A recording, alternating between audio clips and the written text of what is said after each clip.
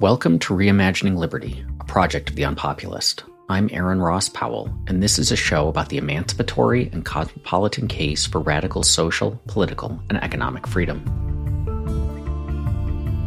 Deirdre McCloskey is probably my favorite contemporary liberal scholar. Her work ranges widely across disciplines, is always fascinating, and builds its defense of free markets and the open society in a deeply humane and compassionate fashion.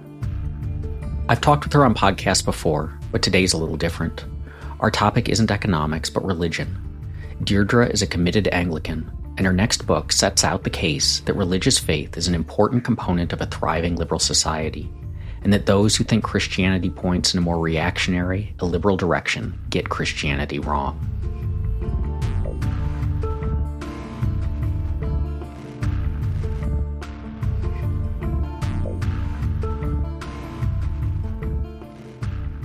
The place of religion, religious belief, and religiously motivated politics can be a little bit odd in a liberal pluralistic society where the metaphysical claims that drive a particular set of religious beliefs might not be widely shared, but can still be motivating of political goals.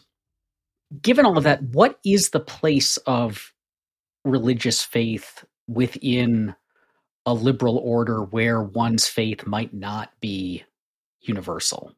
Well, the conventional, straightforward opinion is that of the blessed Adam Smith, namely that disestablishment is the correct way to go, separation of church and state.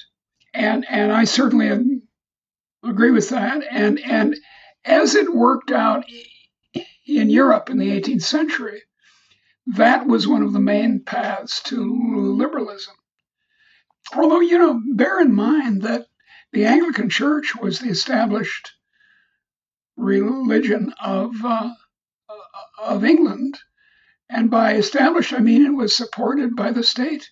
You paid, whoever you were, you paid a tithe to the local church. Whether or not you were Jewish or anything else. So separation of church and state is crucial. And you can see in earlier Christianity and in Islam, and indeed now in Israel, that the mixing of church and state can produce terrible results. From 1744 on, the House of Saud in Arabia was linked to Islam so tightly that it had the result it has in Saudi Arabia. And then, of course, obviously Iran is another example. But so too was earlier Christianity.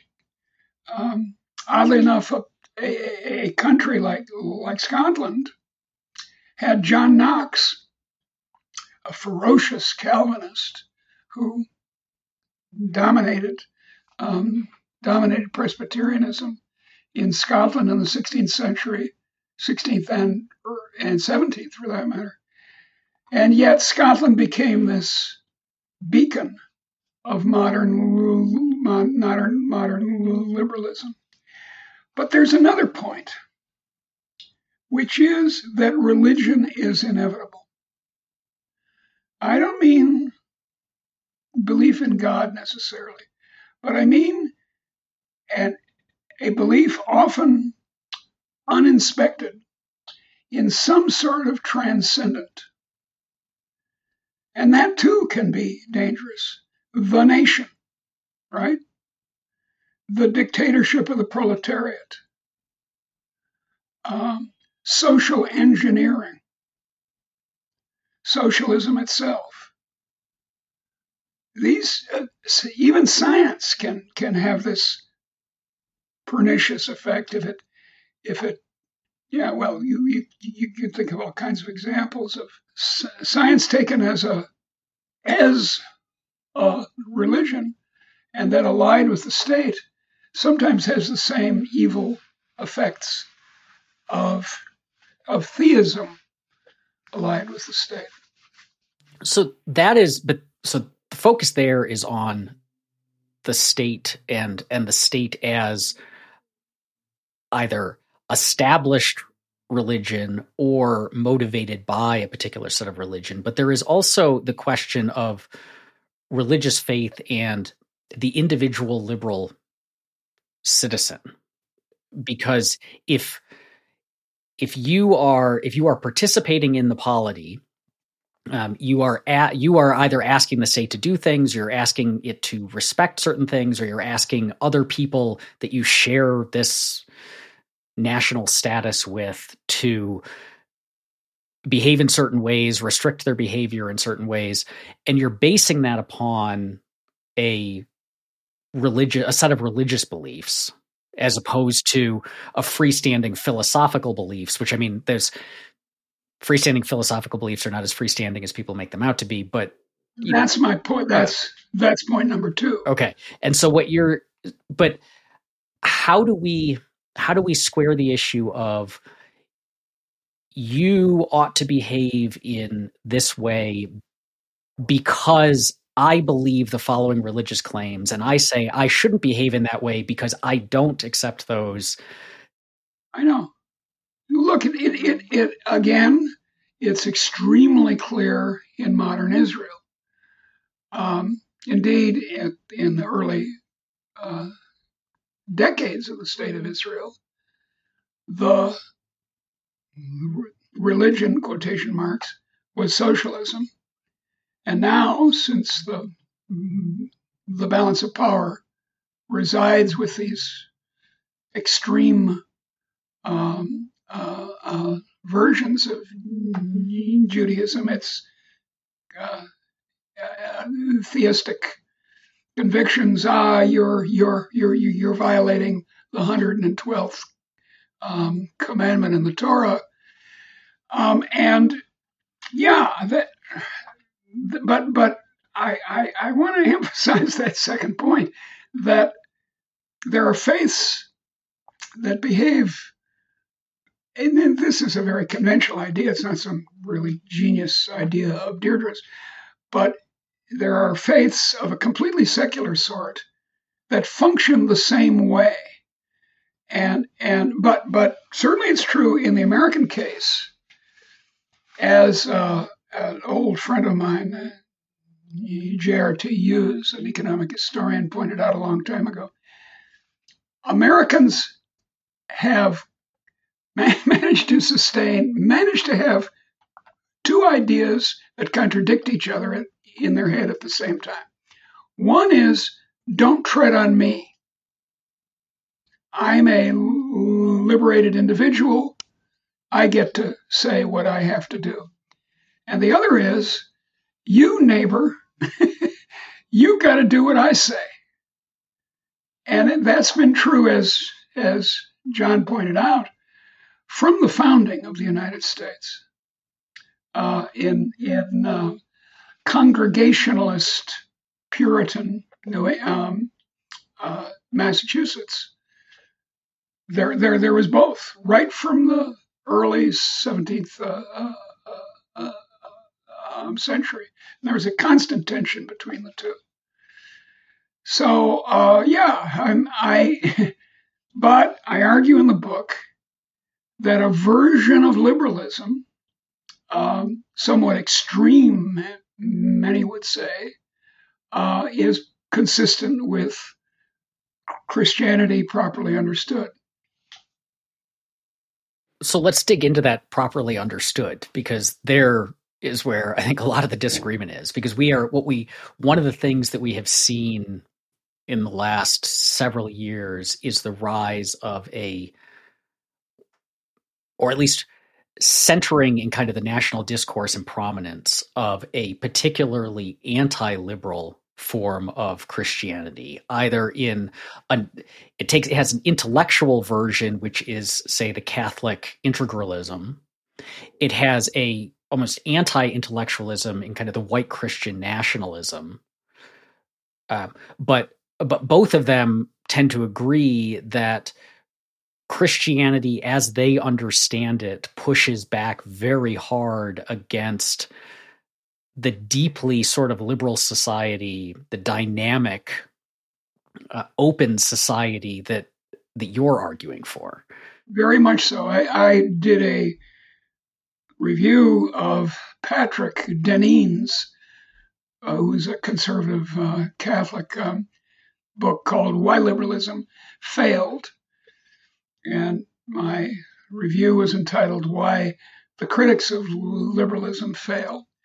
And a month or so ago in Harper's Magazine, Patrick and I debated, along with Frank Fukuyama and Cornel West, on the future of liberalism.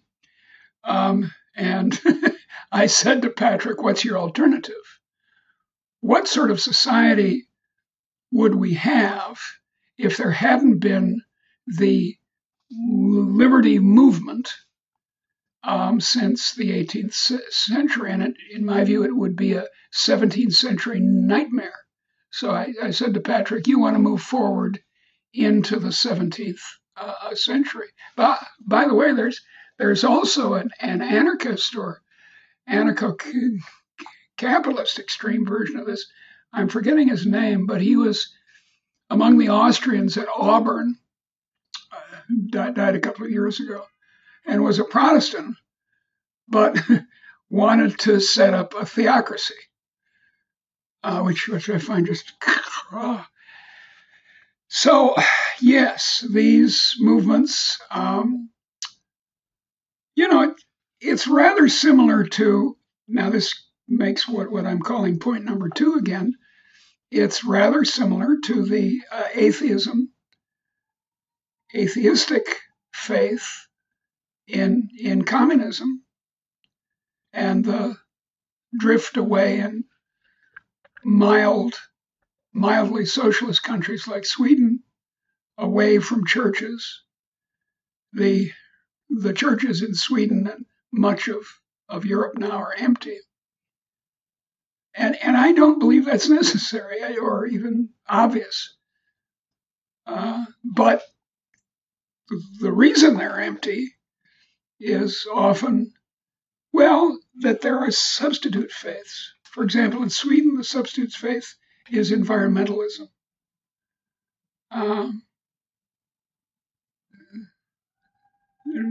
Theta, what's her name, is a good extreme example of this. And in any case, there's a conviction which the new atheists, so-called, stress all the time and delight in pointing out, that Christianity has resulted in many terrible pogroms and crusades and other evils and what's it called? Inquisitions. So you can kind of see why a modern person declares herself to be anti-religious, because her version of what religion is a kind of simple-minded, the Baltimore Catechism and the nuns to enforce it. And I say it doesn't have to be simple-minded. It can be my wonderful Anglicanism with markets. With what I argue is that the theological debates about liberty of the will are paralleled by debates about liberty in markets.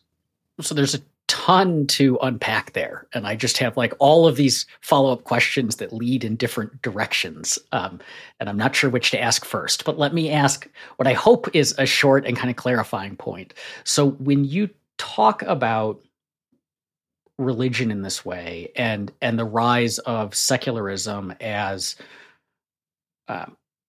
something we shouldn't necessarily be excited about, and you talk about the empty churches in Sweden. Sweden. Necessarily be in praise of.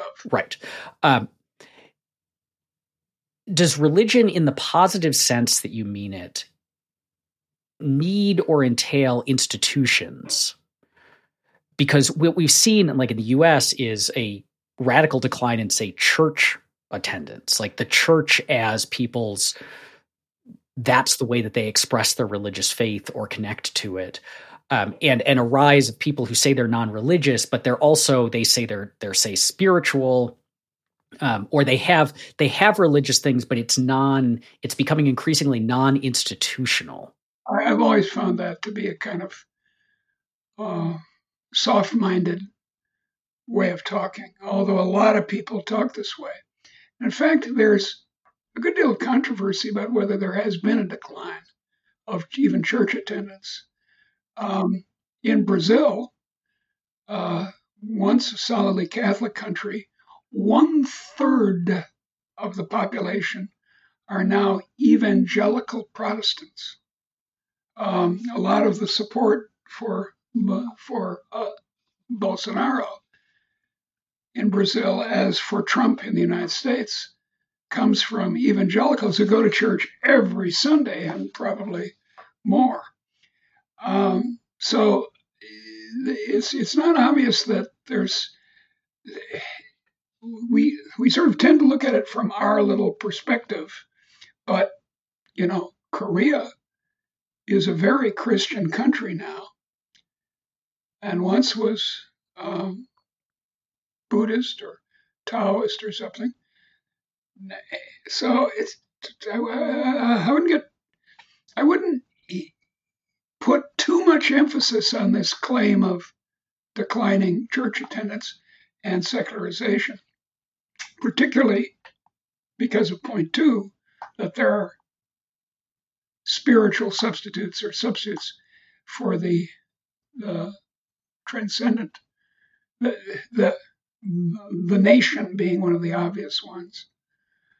It's sort of like sports teams, you support the Chicago Cubs, and that becomes very much a part of your identity, and it's like a religion. People laugh about it being a religion, but I know people whose whole lives are tied up in the Cubs. Those poor, sad people.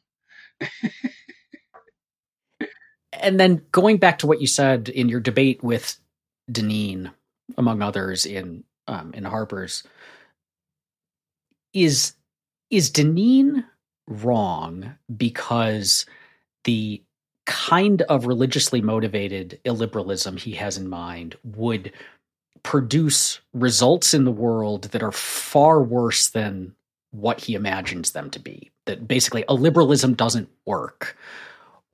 Or is he wrong because he's getting Christianity wrong? That he thinks Christianity points at this, but it actually points at what you have in mind? I think I would say that that's a very nice way of expressing it, and I'd say both. He makes both mistakes. The kind of clericalism, you might call it, that he's in favor of, and a lot of Catholic social teaching folks are in favor of, is, in my opinion, a hideous outcome. I mean, Patrick wants women to go back into the kitchen, and he actually does. It's like the Nazi formula, church, children, and kitchen. And so, but then he also, the other's true too, that now I've lost track of what your other interesting pair is. One is that this clericalism leads to a hideous society. The other is just taking the core beliefs of Christianity. Does Christianity point to that kind of, even if that world worked, would it still? And my answer is an emphatic and lengthy no. I believe, obviously there's a version of Christianity or Judaism or Islam that points this way, to this authoritarianism or hierarchies of men and women and blah, blah, blah, blah. But there's the faith, the love gospel of Jesus does not point this way, in my opinion. And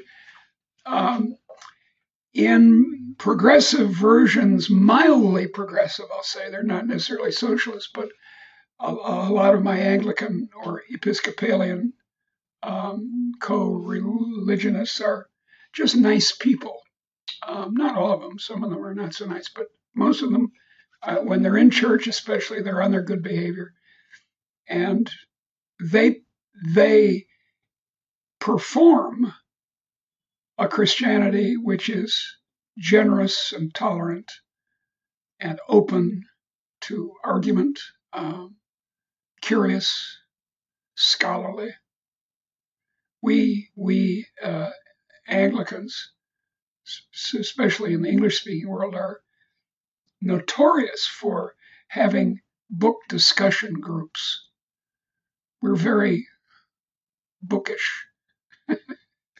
So the ultimate argument then is it that Christianity, rightly understood, is this religion of love, and that love manifests as kind of an equal respect and dignity for others. And it results in this is what irritates my friends.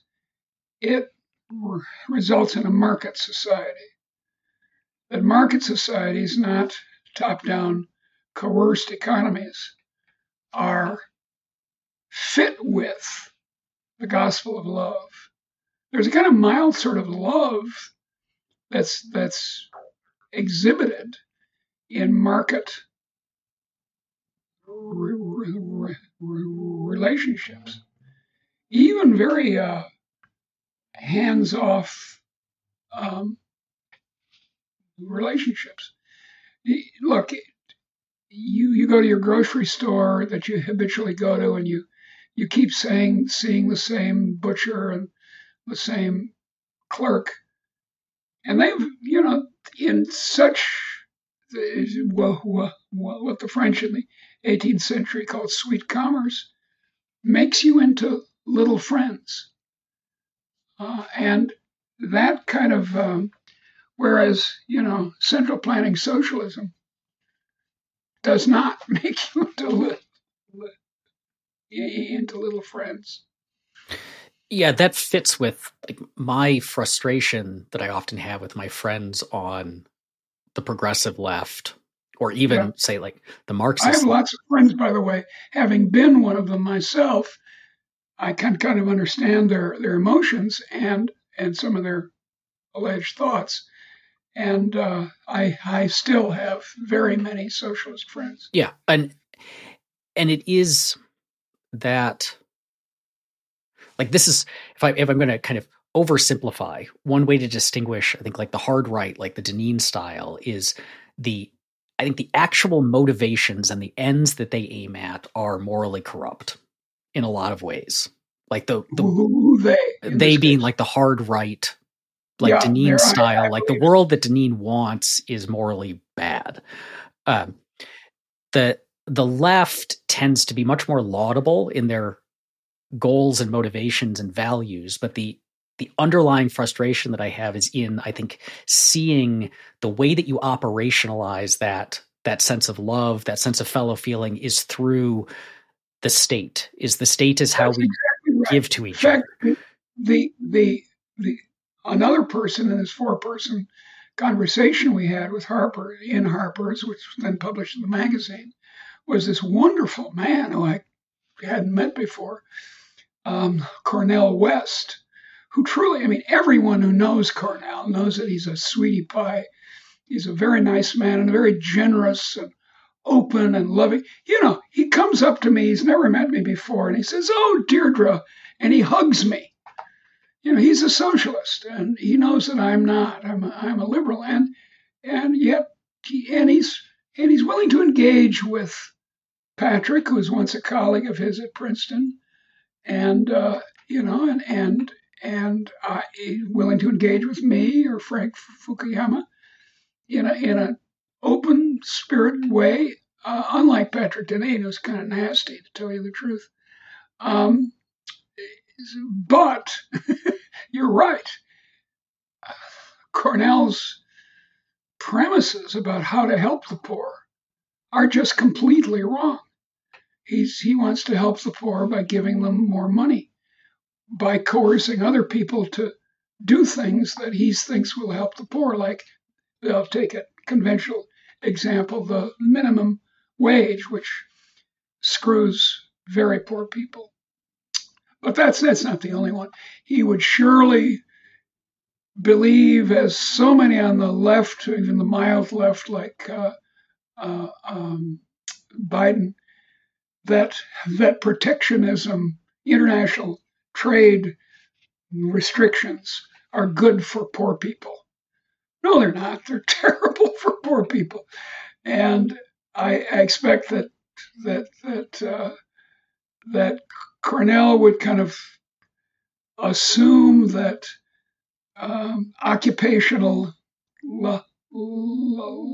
licensing, which is a terribly oppressive burden on poor people, is just a fine idea. And this is even a guy, and he's black, of course, who must realize that making people who braid hair for a living get a state license is really a nasty thing to do to poor people. So, as you said, it's out of the sweetest of motives, comes some really nasty results. Zoning, trade unions. I'm always the only person in the room who could become a union electrician in the state of Michigan if this academic public intellectual thing of mine doesn't work out. I'm going to go be an apprentice electrician, because my grandfather, my Uncle Joe, and my cousin Phil were all union electricians in Michigan. And dear, that's the only way you get to be a union electrician. Sorry, you can't. So, these are terrible things, but that's what they think are good. Let me pick up on this idea of love in a liberal society and the necessity or centrality of that, because a lot of people on our side, so free market economics kinds of people, tend not to make love part of their argument. Their argument is either pure like utility, or it is pure like self-interest. That's that self-interest and basically coupled with kind of toleration are the motivating values of a commercial society. And by the way, their third characteristic is that they're all atheists, sometimes vocal atheists. Who's that fellow? If he didn't exist, he'd have to be invented. George Mason, the economist, who takes exactly this line you're talking about, a hard-nosed libertarian line, but he's also an atheist. I forget, he's a professor at George Mason. And it's interesting you bringing this up, because in my own work, my project lately, so I am an atheist, but I am a also very committed Buddhist, and most Buddhists are. I understand that Buddhism isn't like Abrahamic. Yeah, I understand that. But one of it's not necessarily theistic, right? So one of my recent projects has been making the case. So in the Buddhist faith or philosophy, there's what are called the four sublime attitudes, the Brahma Viharos that you cultivate, and among those are loving kindness or loving friendliness, which maps on, I think, a lot to the kind of market, love in the marketplace that you're talking about. And and arguing for the necessity of those kinds of feelings, both as a way to sustain, to help people participate in a liberal society, but also to protect liberalism against. And it seems like that sort of empathetic, fellow feeling, compassion towards others has been pushed out of the way that we make the case for markets. And I think that's had two effects. One is that it has meant that particularly people on the left who would be sympathetic to to the arguments say those guys are kind of unfeeling. They're like Randian would be the stereotype of it. But the other thing is that it has basically ceded arguments from care and fellow concern to the left. I agree with you. And that's one of the reasons I wrote the book. And I've been pounding on this for 20 years now, that a free society requires love and encourages love in a way that a centrally planned authoritarian society does not. In fact, it kills love, except love of a kind of very narrow sort where you might love your husband, but you also might turn him into the party for deviationism. And it's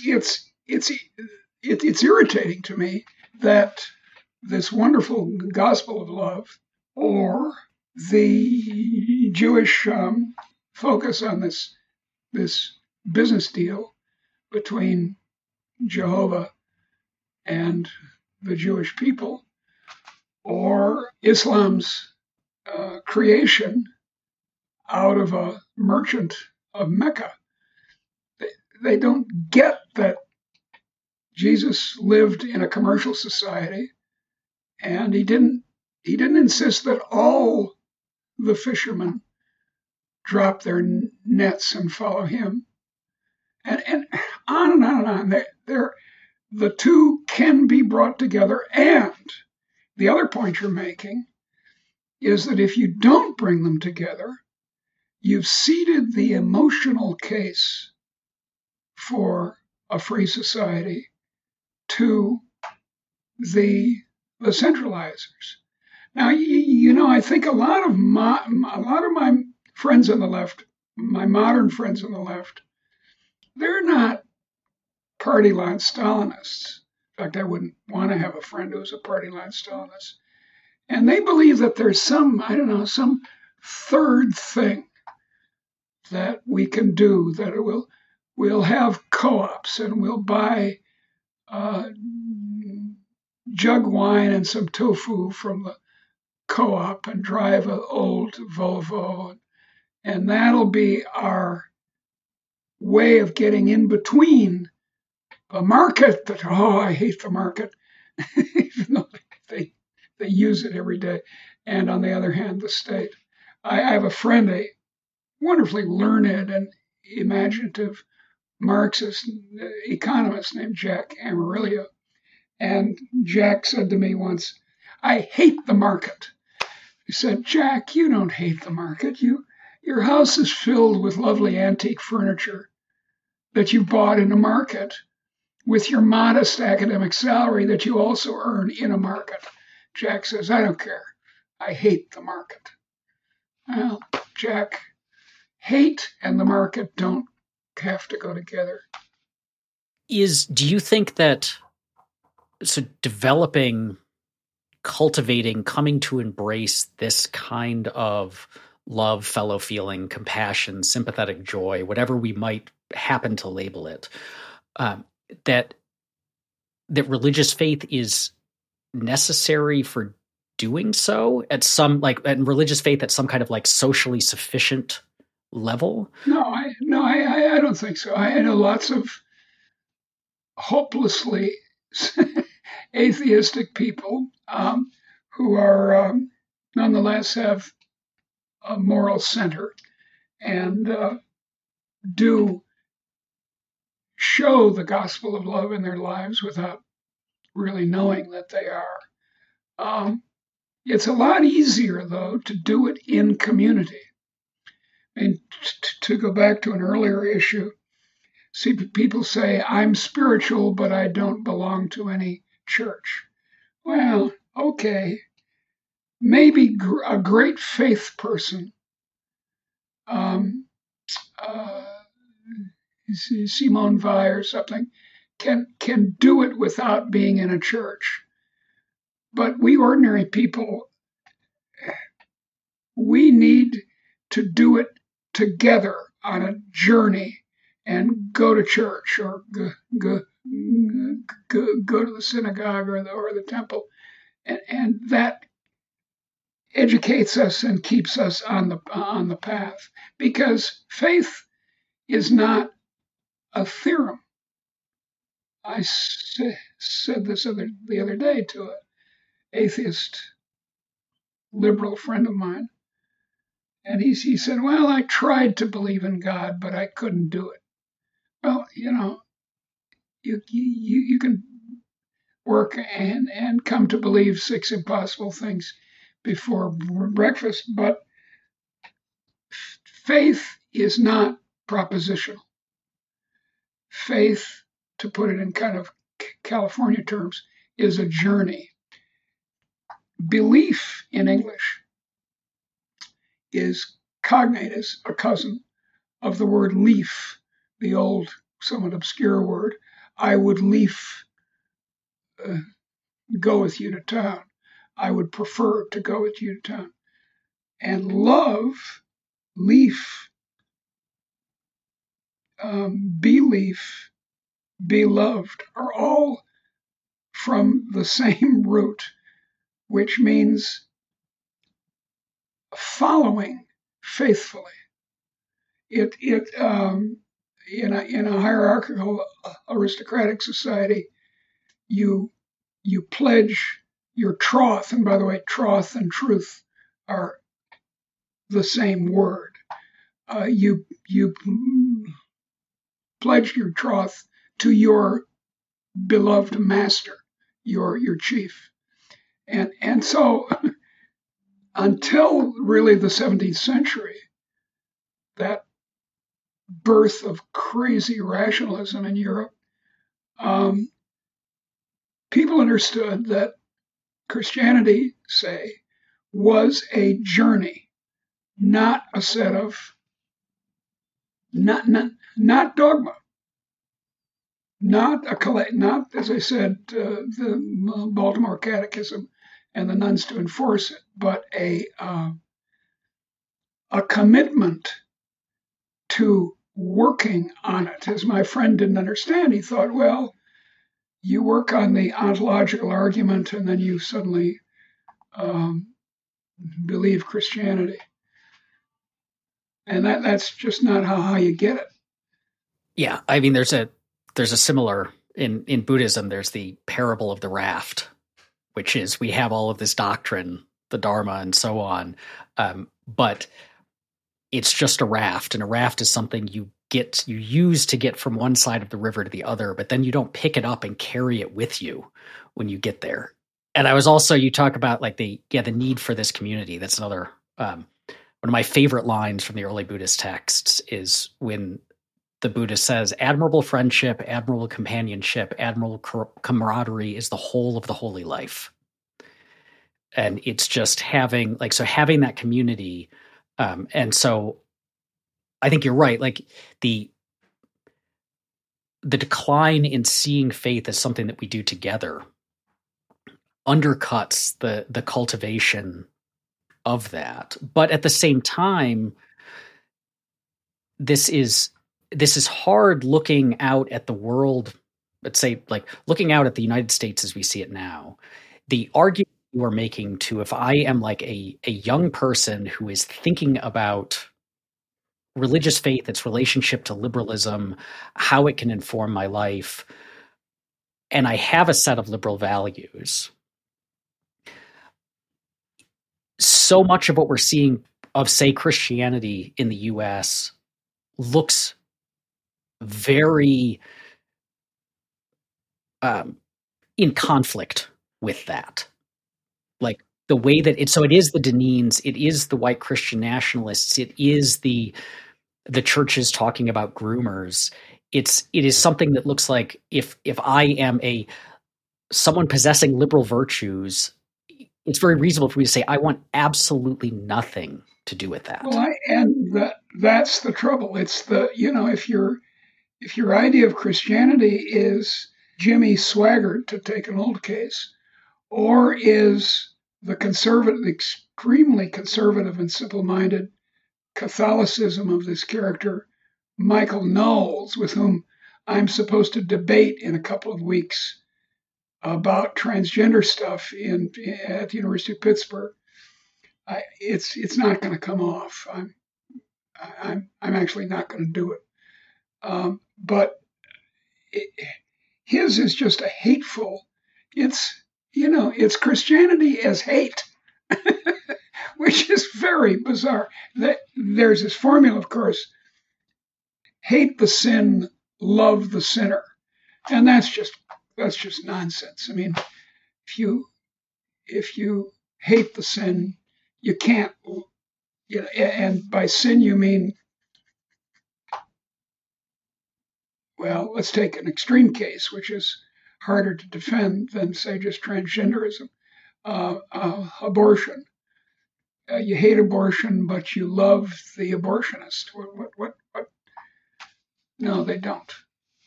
So these people are rejecting the gospel of love, and they ought to be ashamed of themselves, is my opinion. And then of course, contrary to their alleged conservatism, they want to bring the state in to enforce their opinions. So what do you do about that? As someone who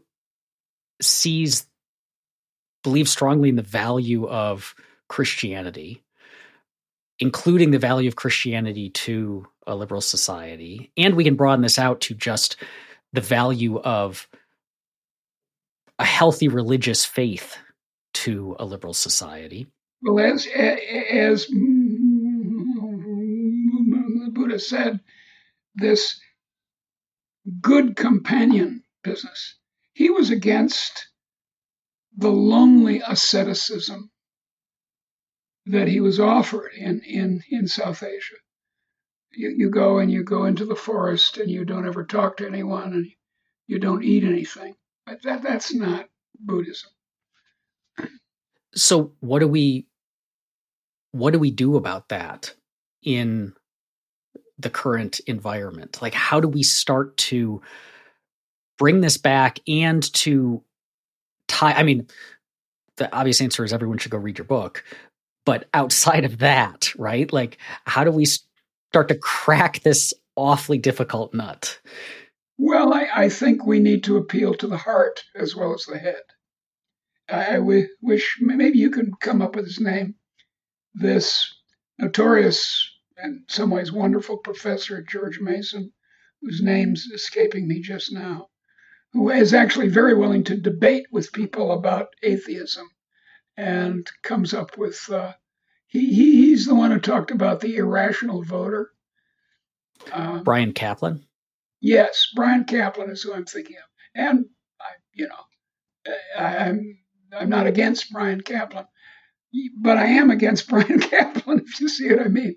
Not personally against him, but against his relentless appeal to the head instead of the heart. The left, and indeed the right, the nationalist right and the socialist left, both appeal to the heart.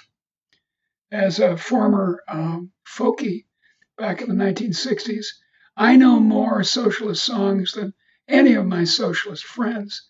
We had a faculty union at the University of Illinois at Chicago, and I joined the union, and my friends in English and history were just delighted. And we had a day of picketing, and I was teaching them union songs, which they didn't know.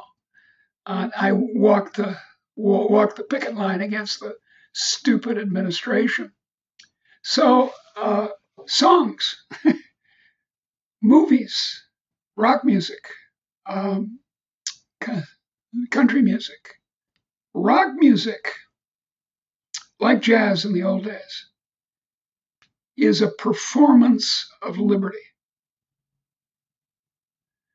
which I don't think is sufficiently appreciated by our more stuffy classical liberal friends. They like ballet and orchestras, which I do too, but they don't realize that ballet and orchestra were very popular with the Soviets, with the USSR, and they hated jazz. Because jazz is improvisation. It's like the marketplace. No. We got to have it planned. It's got to be top down. There's got to be a choreographer or a conductor. So and the other thing to do is what I'm insisting on, and a few others of us, not too many, are insisting on, which is that Christianity or Judaism or Islam or Buddhism or whatever your Zoroastrianism or for that matter, animism, are consistent with a loving market. Jeffrey Tucker has a nice collection of his essays, and the collection is called "The Market Loves You, and You Should Love It Back." And that's about right. Thank you for listening to Reimagining Liberty. If you enjoy this show, please take a moment to rate and review it on Apple Podcasts. You can also join our Discord listener community and book club by following the link in the show notes. Reimagining Liberty is a project of the Unpopulist and is produced by Landry Ayres.